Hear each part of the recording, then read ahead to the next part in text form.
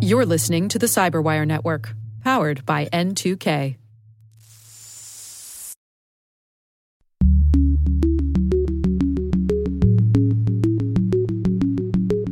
There's just so many eyes and there's just so many people looking for things that they just get found. Hello, everyone, and welcome to Caveat, the CyberWire's privacy surveillance law and policy podcast. I'm Dave Bittner, and joining me is my co-host, Ben Yellen, from the University of Maryland Center for Health and Homeland Security. Hello, Ben. Hello, Dave. On today's show, Ben looks at a lawsuit against Google targeting location data. I've got the story of rising cyber insurance costs and the influence the insurance companies have on best practices. And later in the show, my conversation with Susan St. Clair from WhiteSource. We're discussing increased regulation in the open source community. While this show covers legal topics and Ben is a lawyer, the views expressed do not constitute legal advice. For official legal advice on any of the topics we cover, please contact your attorney. And now, a word from our sponsor, Syxsense. Syxsense provides award-winning cloud-based automated endpoint and vulnerability management solutions to streamline IT and security operations. With its advanced platform, businesses gain complete visibility and control over their infrastructure, reducing IT and security risks and optimizing operational efficiency. With Syxsense, you'll get real-time alerts, risk-based vulnerability prioritization and remediations, and an intuitive automation and orchestration engine so you can focus on your core business goals, confident in the knowledge that your enterprise is secure, compliant, and running smoothly. To learn why enterprises choose Syxsense, visit Syxsense.com.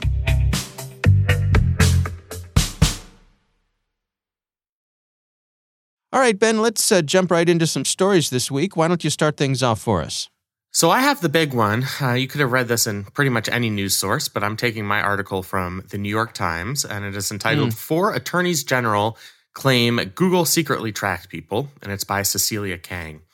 So the District of Columbia and three other states, or three other jurisdictions, I would say, Texas, Washington, Indiana, each filed separate state lawsuits against Google, claiming that Google misled users of Android phones and of applications like Google Maps and its search engine by continuing to track location information even after the user had tried to opt out of that feature.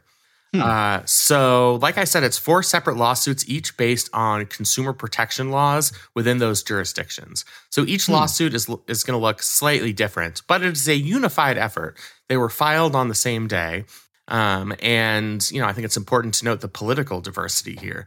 You have the most liberal jurisdiction in the country, the District of Columbia, and a blue state like Washington. And then you have two of the redder states in the country, Texas and Indiana, with Republican attorneys general.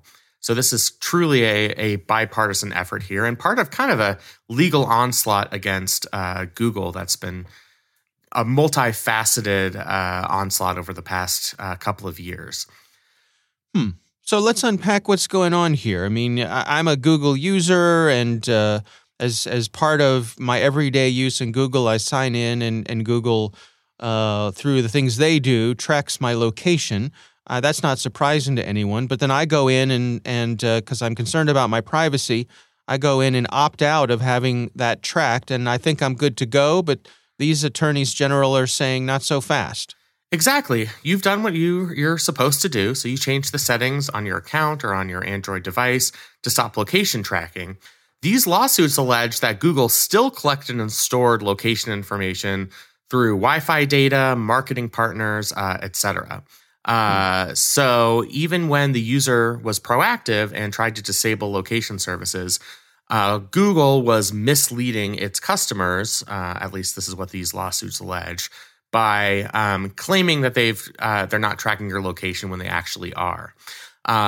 Something else that this lawsuit alleges, which is really interesting, is that Google has misled and pressured users to enable more location tracking by claiming things like this application won't have full functionality without the use of location services.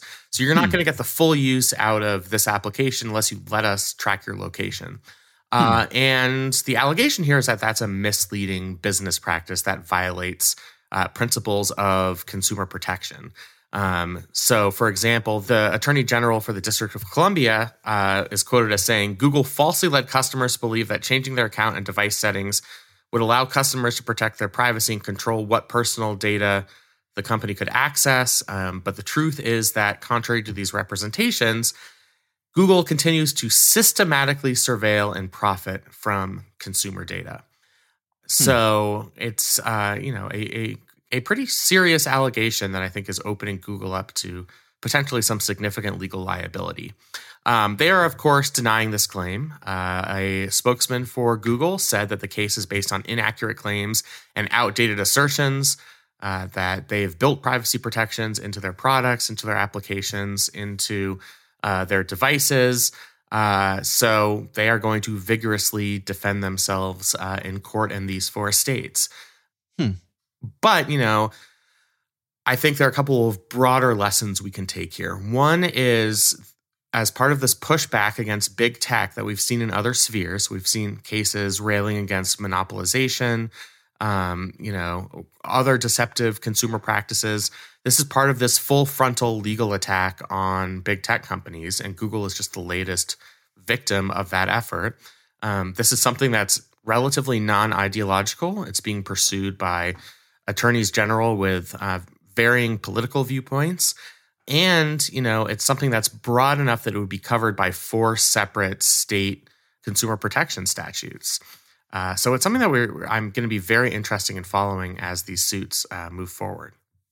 What are the state's attorneys general looking to get out of this? Is this are they looking for money? Is this a slap on the wrist for Google? Are they looking for Google to change their ways? What outcome here are we aiming for? Sure. So their prayers for relief vary. They are seeking monetary damages.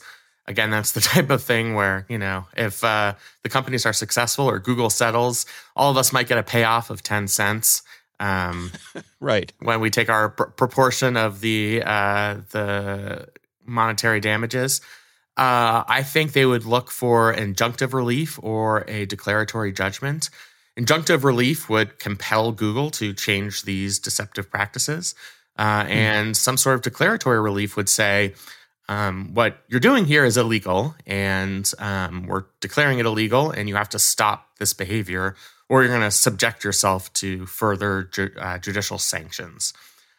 So there are a bunch of avenues for potential relief that we see in each of these suits. I think from the consumer's perspective, what you would like to see, since the monetary damages wouldn't be significant enough, given the fact that Google has millions and billions of customers, I think seeing injunctive relief would probably be the best outcome for people who are users of these platforms and devices, because you'd be getting the relief of Google being forced to change these deceptive business practices. Now, if these states and the district are successful here, could that success play into a case against Google on monopoly basis? So the folks who are coming after Google for that, could they point to something like this as evidence in their own case? That's a good question. I think the cases are not necessarily related. I mean, the allegations are based on a completely different set of facts. Google could have completely cornered the market on applications or devices without having deceptive practices relating to location services, and vice versa.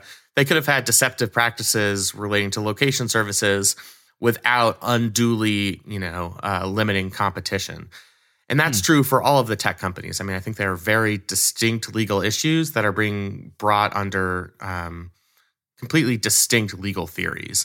So antitrust statutes, whether at the state level or the federal level, are one thing. And then these broader consumer protection statutes are pretty distinct. And I don't think the two are necessarily closely related, except to say that thematically, we are finally seeing a broad pushback against big tech companies on a number of fronts.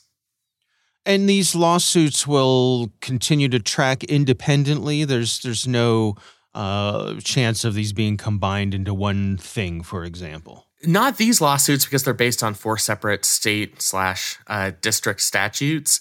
That's going to be one really interesting aspect of this is, you get different courts. If there's a jury trial, you'll get, a composition of juries that's completely distinct in each of these states.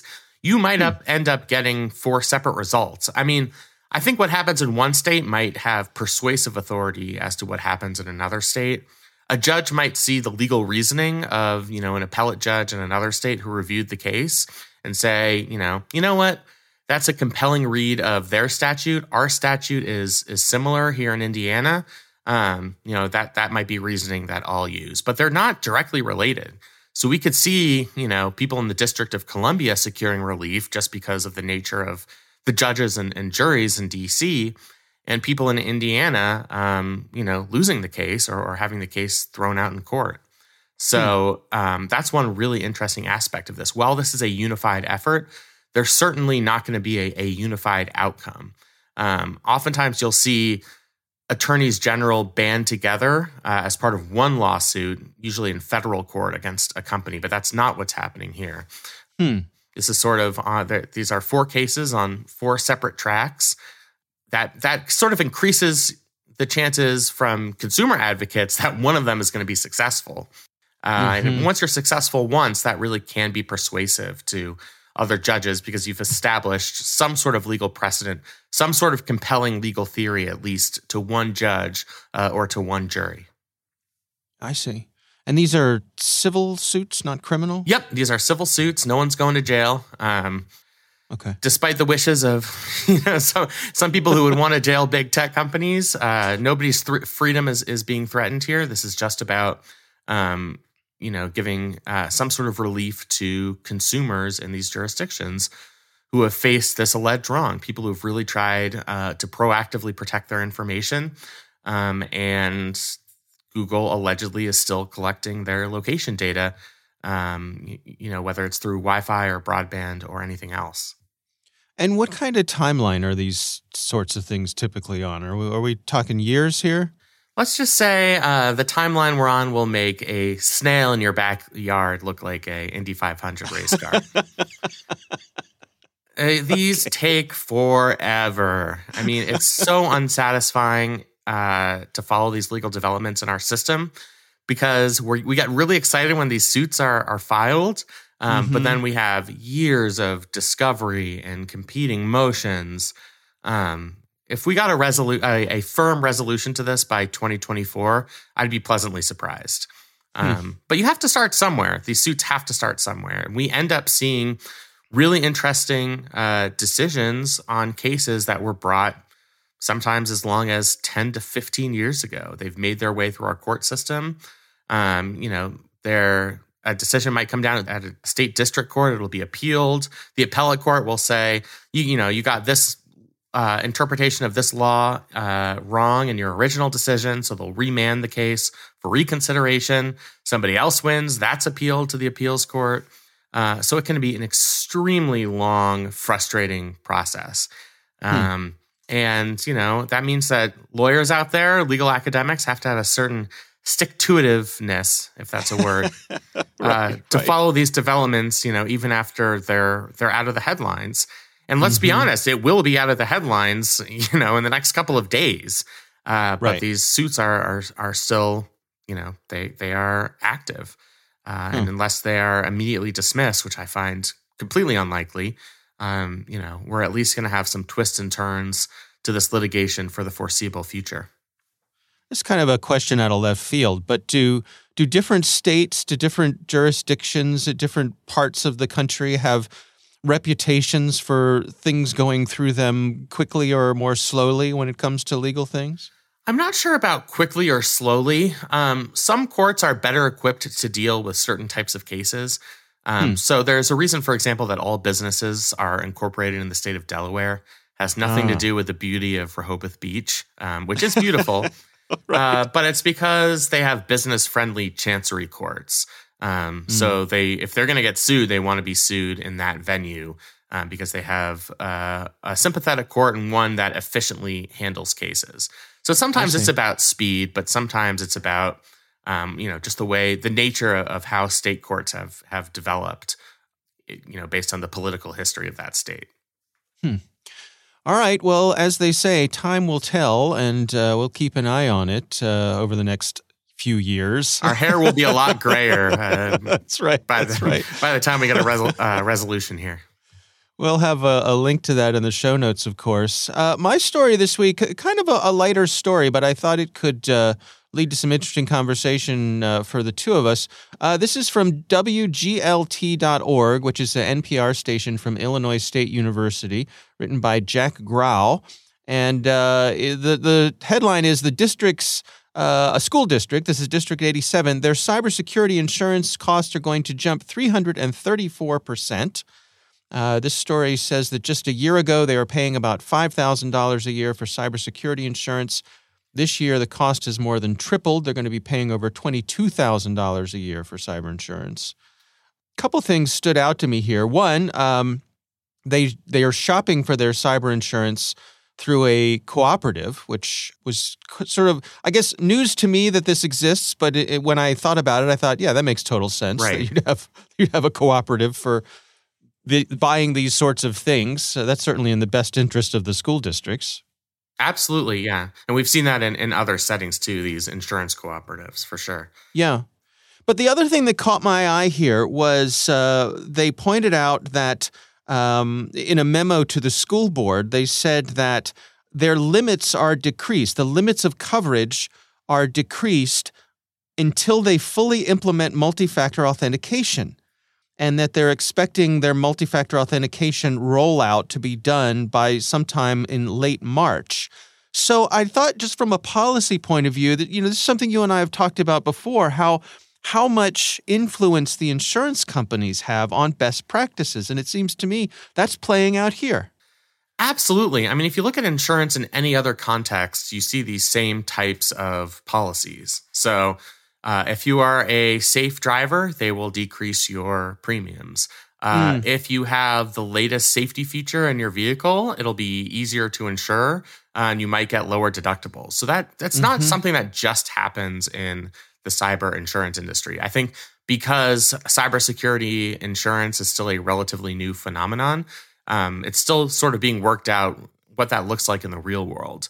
I happen to think it's a completely sensible policy from the perspective of an insurance company.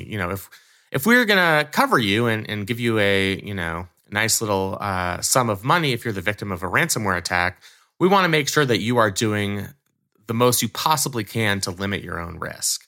And something like multi-factor authentication, which it seems like the school district is saying, they're going to try and institute that over the next couple of months. I think that's, a very good place for them to start.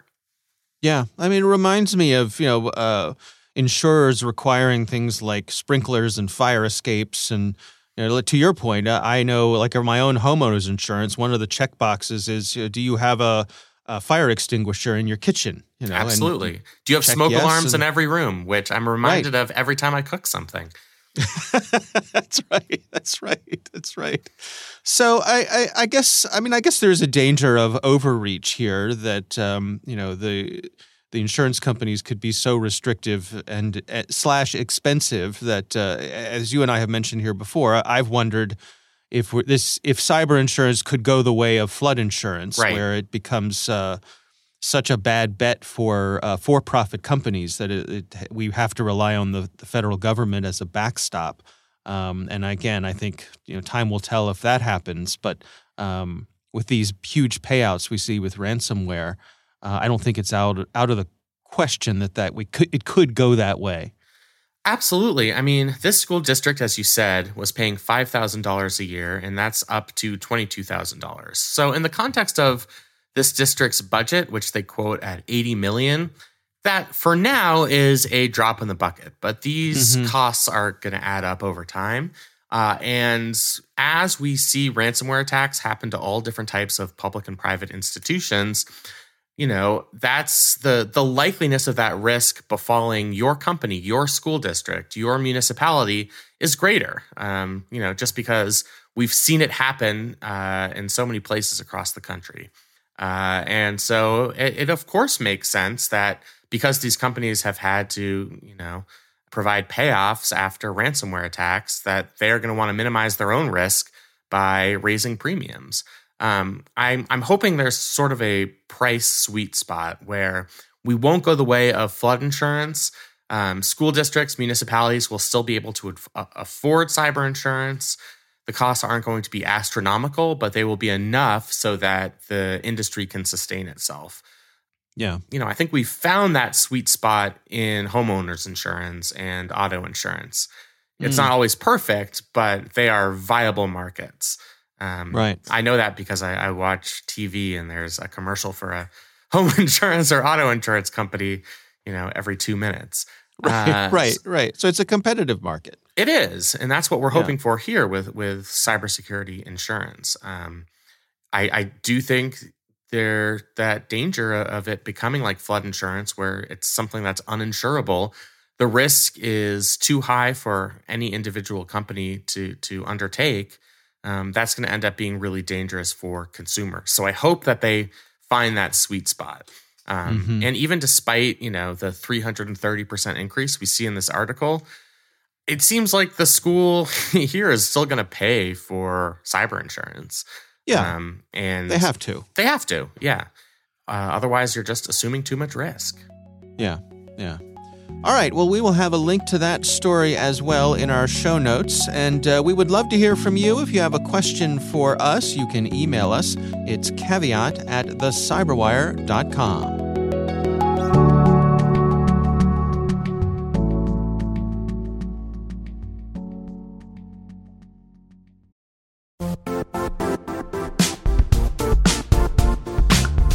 Don't struggle to align your organization's cybersecurity with business risk. Get the only solution that goes beyond reacting to threats with vulnerability and risk monitoring.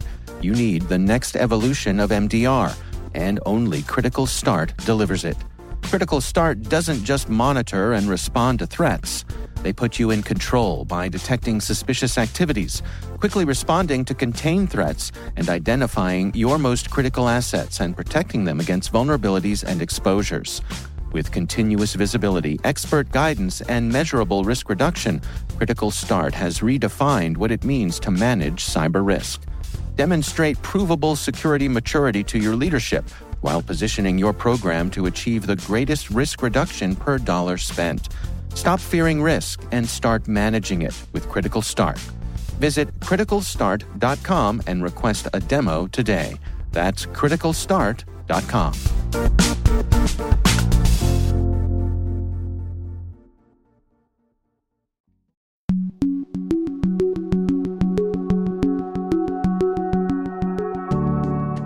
Ben, I recently had the pleasure of speaking with Susan St. Clair. She's from a company called WhiteSource, and our conversation focused on open source software and potential regulations that might be coming down the pike that could affect the way folks use open source software and develop it. Here's my conversation with Susan St. Clair.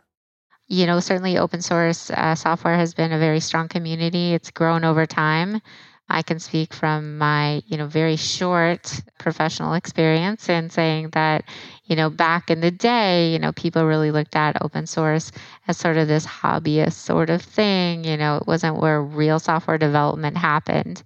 That has completely changed 180 degrees in that, now it is certainly, a majority of applications, depending on your industry and vertical and language and all of that. But, certainly well over half or even as high as 90% of applications that are being developed commercially, not just for internal use that we see out in the world.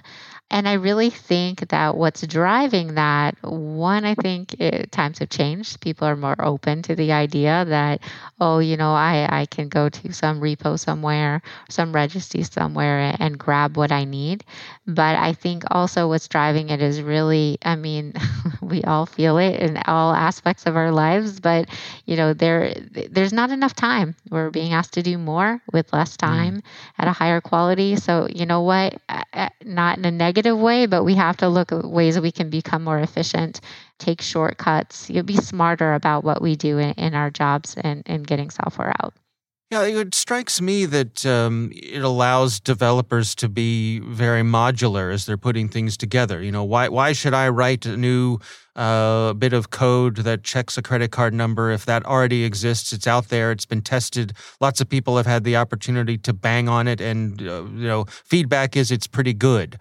Is that a fair assessment of how some people are approaching this? I think absolutely, absolutely. And I would even say that not only more modularized, again, that's just kind of the way that we're writing applications now with, microservices and APIs even, but, so it's more modularized. And I think there's also just the kind of like, well, why should I mean, there's always been modular components like, back in the day, FlexNet and all of that within the Microsoft ecosystem. But why would I have to pay for that? Like it should just be part of the community. So I do think it's a shift in that aspect as well. So what are some of the risks then? I mean, security-wise, if we're sharing things, does that take away a little bit of the genetic diversity in our code, if you will? Yeah, so I think there are multiple risks. Certainly, I do think potentially a lack of diversity. I like that. In our code. That being said, there's so many open source repository or libraries out there that I don't know that that's like a huge risk, maybe in certain ecosystems, for sure. But I think the risk, and this is interesting, I think the risk is actually that we become, it's more visible, right? It's some of the flaws that in how we write code. So certainly security, because kind of that's my space and that's my focus right now, it is a big risk. It's not so much I think that things are more or worse, they're more insecure. I think it's more that there's just so many eyes on it and so many people testing it and using it that it just becomes more visible, when if you probably looked at applications way back in the day, nobody really knew what was going on. So they might be there, they might not be there, but you just really don't know. And that's not the case in open source today. So I think there's that.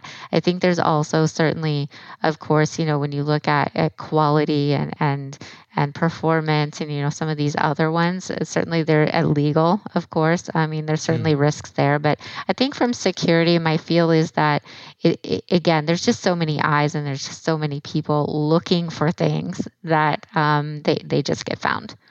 So in terms of the regulatory scrutiny that open source software is receiving these days, where are we with that? Are we coming into an era where it's attracting more attention? Oh, absolutely. I mean, 100% absolutely. Again, looking back into history, like when you first started in the industry, when was the last time you heard about a cyber breach in the mainstream news? Like never. Like I would never be able to explain that to my parents. Now it seems to be on the daily, or at least the weekly, that we're hearing about these supply chain attacks or certainly, breaches because a cloud component wasn't secured appropriately. Some sort of IAC template, wasn't correctly configured. So I do think that has, again, risen the profile. It has become mainstream. It's also hit, like not just like some little shop or some little school board where, of course they don't know what they're doing with regards to security. It's hit like big companies like, Microsoft, Apple, the US government, certain agencies. So again, that's really raised the profile. And then that comes with it regulatory, I don't know, requirements is the right word at this point, but certainly that is the direction that we're moving. Again, I kind of go back and forth in terms of, I'm very much let's be free and let's, this is innovation and we need this openness. But when you look at certain systems and they're relying on that 90% of open source components, and this is how we work, this is how we live, it's our cars, it's our Zoom meetings, it's whatever. I do think there needs to be some sort of oversight, just like any sort of utility, if you will, that we use elsewhere. In my mind, it's sort of, I guess I can see some parallels to cybersecurity in general, which is that, over time, we've seen this professionalization of that vertical. And in that process, there are some people who get who pine for the old days, when it was more like the Wild West, when you could do whatever you want, when there were a handful of people who, were the rock stars who really knew what was going on. And I wonder how much of that analogy really plays out here with open source, that, professionalization, it seems, is absolutely necessary as we all rely on these tools. But I suppose that, with that comes a little less freedom than we used to have. Yeah, no, absolutely. Absolutely. If I'm just like, playing around and I'm part of this amazing community and we can do what we want, I mean, that's one thing. And I'm willing to accept a little bit more risk. Again, it's just, some home automation thing that I built myself. And I mean, my TV goes out or my lights don't, work with my app that I built. Who cares? But if it's something that's running my business or that I'm selling to my customers, that's a whole nother ball game.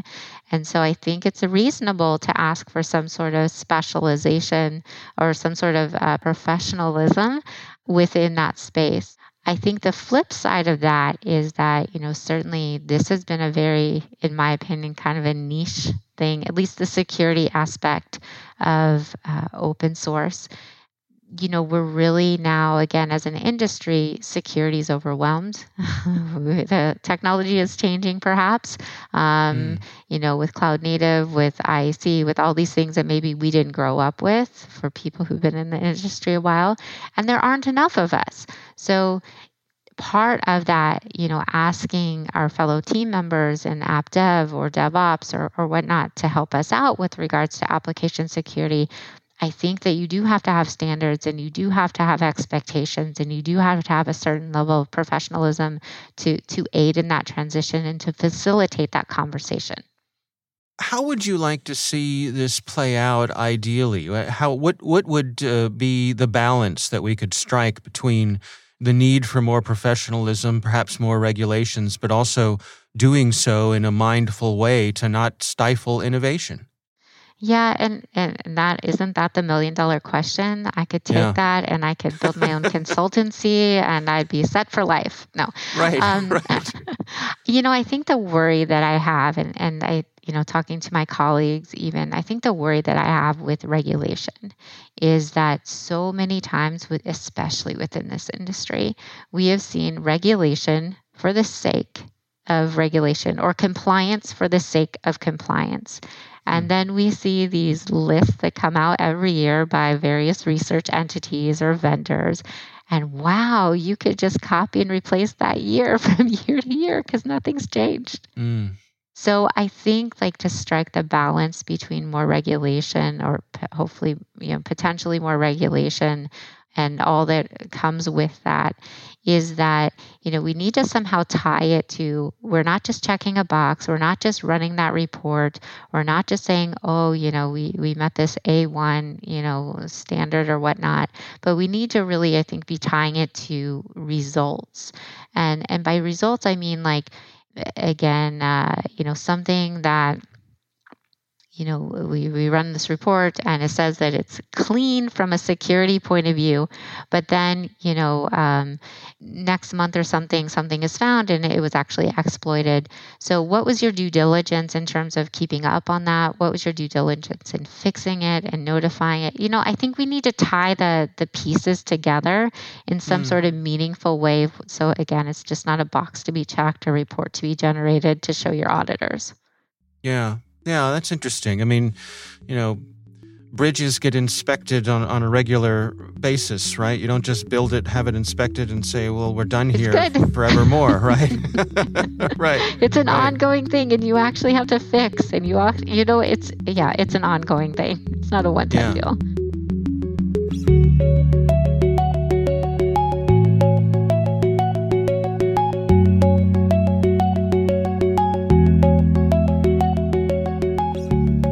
All right, Ben, what do you think?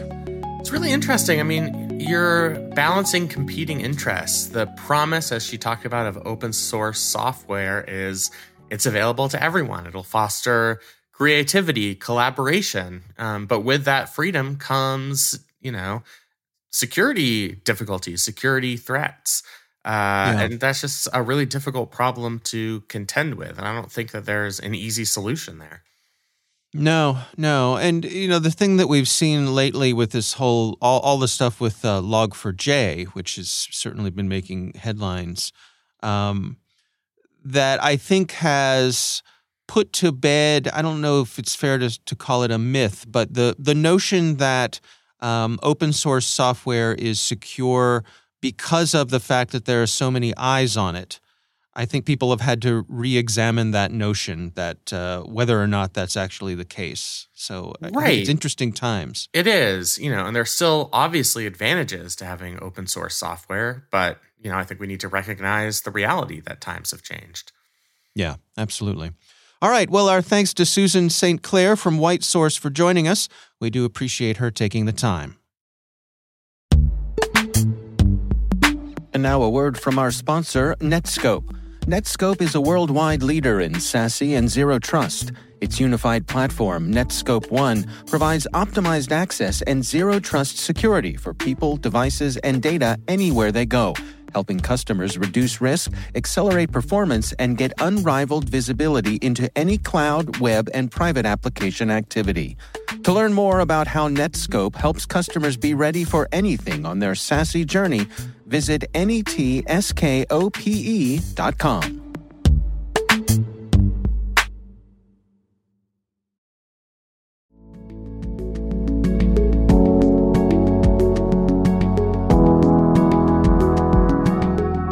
That is our show. We want to thank all of you for listening. The Caveat podcast is proudly produced in Maryland at the startup studios of Data Tribe, where they're co-building the next generation of cybersecurity teams and technologies. Our senior producer is Jennifer Iben. Our executive editor is Peter Kilpie. I'm Dave Bittner. And I'm Ben Yellen. Thanks for listening.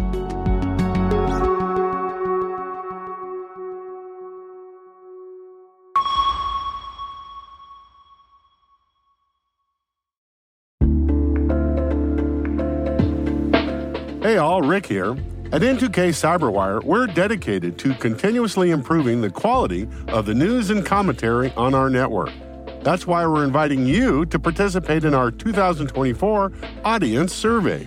It only takes a few minutes, and your feedback is invaluable. Plus, you'll have the chance to win a $100 Amazon gift card as a thank you for your time. Head on over to cyberwire.com/survey. That's cyberwire.com/survey to share your feedback now.